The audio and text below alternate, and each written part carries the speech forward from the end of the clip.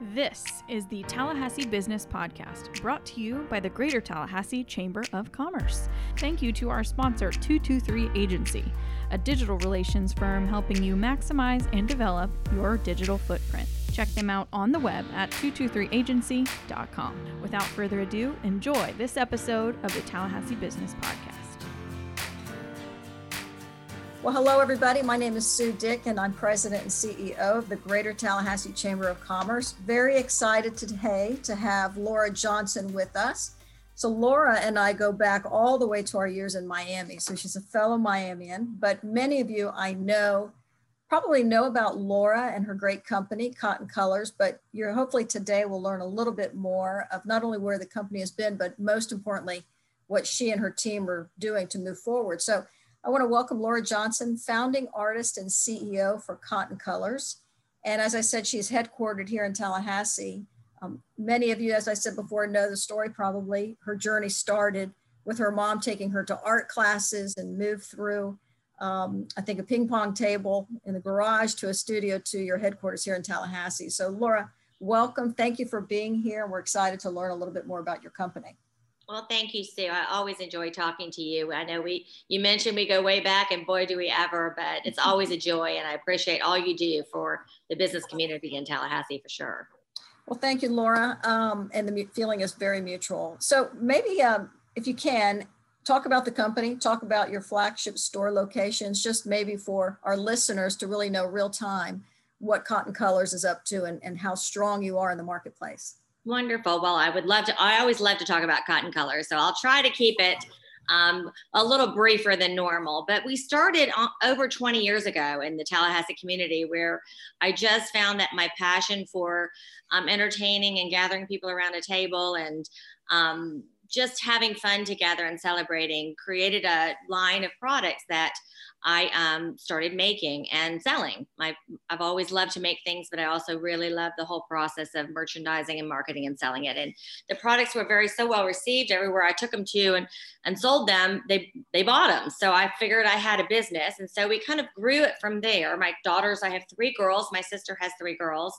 And we started back then, and they were really the inspiration as they grew through life. We had different celebrations to enjoy together as a family, and they inspired me all this time to really design the product line. And the product line is very easy for us to develop and has been over the 20 years. It's definitely morphed into many different opportunities, but it really is focused on the things that we use. So it's easy for us. And now 20 some odd years later, the company we have now is really very heavily rooted in retail. We have now 4 flagship stores. It's interesting to say that, but one located here in Tallahassee, the very first one that grew alongside of our studio with us and finally broke apart maybe 15 years ago to be its own retail store. And they carry all of our full line of fun tableware and ornaments and gifts and all kinds of wonderful things that we create. And also we have a store in Tampa, Florida, and one in Atlanta.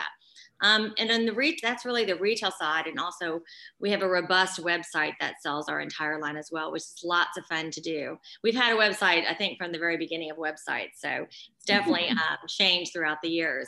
But we also have a wholesale business. That's really our biggest opportunity because our products are thankfully shown in over 3,000 stores nationwide. We sell them to large corporations, lots of department stores, as well as many, many small boutiques sprinkled all over. So it's a lot of fun. I have a lot of different views and different people that I've met and work with every day that have different needs that we try to meet and fulfill. But that's kind of it in a nutshell. It's products that we just design and make and things that we love ourselves with lots of color and pattern play, but things that are very functional as well. Well, you've got a lot of different opportunities. I know we were just talking earlier, November 12th, you opened up a new flagship store in Tampa. Yeah. I think, significance of that in the middle of COVID, which means you did not plan for it, but maybe let the listeners know a little bit about that store and what that process was like for you as well. Well, wonderful. We actually have a flagship store, Cotton Colors, flagship store in Tampa, and it's been there well over 15 years as well. It's a little tiny, small gift store found in South Tampa. And it's just one of those little engines that could and just keeps on going. But last year, our landlord came to us because an opportunity arose literally right next door. And for the past few years, we found that our product line and collections within our product line really started to form their own identities. We had a really popular concept that I created many years ago called Happy Everything. And it's a concept type brand. And it really grew up throughout the years that we've been doing it into really finding that it has its own brand identity, its own collectors and its own audience. So we split the two brands a couple of years ago. Some of you may have recognized that we're doing something different. We get a lot of questions about that, but we wanted Happy Everything to have its own life, almost like two sister brands together. So we did that a few years ago. And with this opportunity right next door in Tampa, we really grabbed it and said, finally, we have a great physical space that we can actually set up an entire Happy Everything store right next door to its sister brand, Cotton Colors. So we signed the lease in January. We started doing the renovation right away, did the planning, et cetera. We're real excited. And then COVID hit. So we were shut down quite a bit and had to struggle a little bit through the fun finds of getting people in there safely to do the work, and postponed our grand opening. We'd hoped to do a grand opening in July, but we postponed it to November and just had it. And fortunately, we needed that much time to finish it. It took us a lot longer than it normally would to do a build out. But we were so excited to get it done, and we really wanted to invite everybody down. And we've had lots of people travel from all over on their way through Florida to come visit us already. It's only been open a week and a half. But that was very exciting. So now we have two flagship stores, one within our sister brand, Happy Everything, and then we renovated, and there's renovations still ongoing for the Cotton Color. So it was a great leap of faith, but we kicked it off in a fun way, and we're thrilled that it's open. Well, and you touched on really the COVID-19. I think for so many business owners, maybe you can share a little bit on how obviously COVID has impacted your 2020 business model. And then how are you preparing for 2021 with this still kind of hanging over us?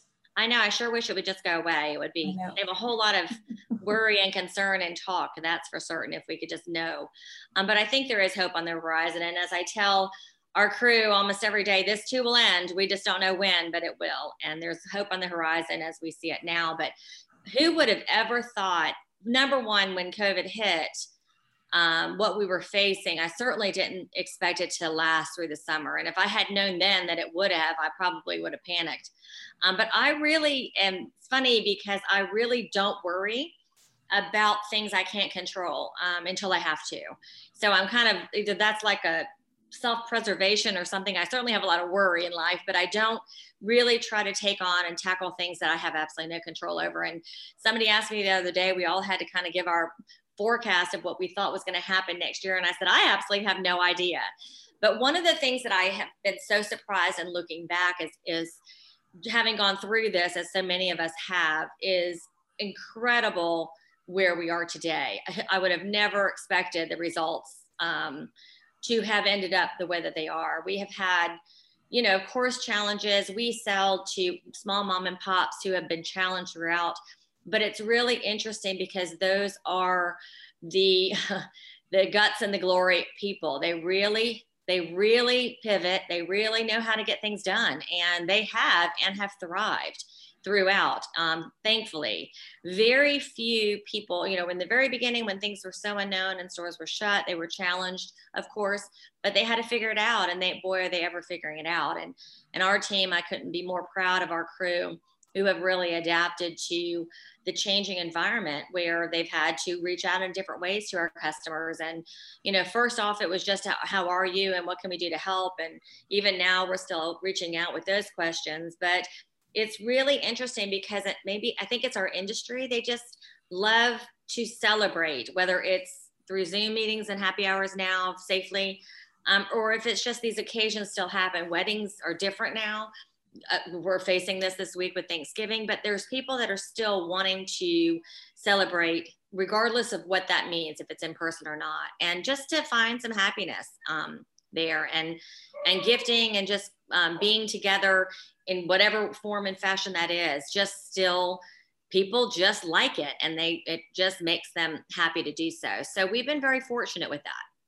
Well, I mean, you think about it, what a great brand, strong brand name you have, Happy Everything. I mean, you just underline it, bold it, right?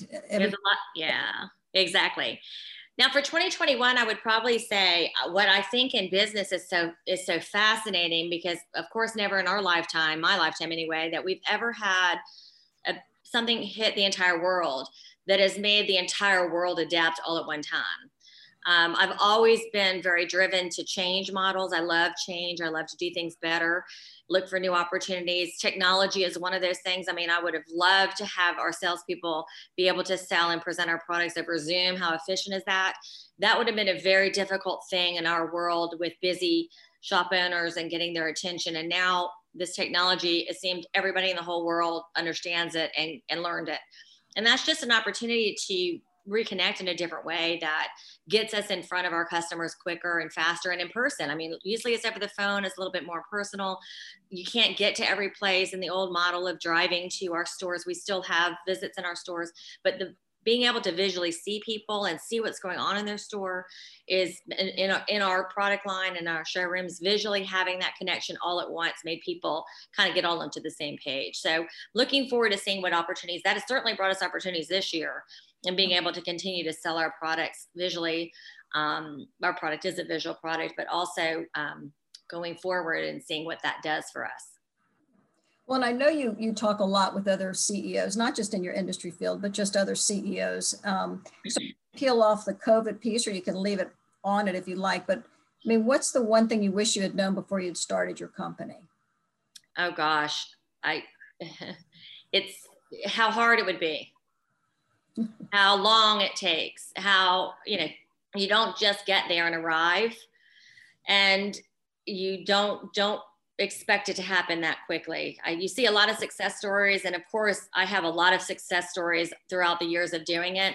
But I think a personality who is an entrepreneurial spirit has never achieved it, kind of thing. They're always chasing it. And I think that's just what drives my type of personality as a CEO, and definitely a CEO of an entrepreneurial business.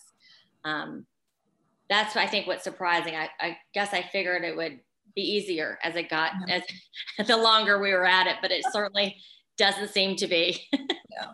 Well, I mean, you hate to use the word failure, but we've all had some failures along the way. Can you think about the biggest failure you had?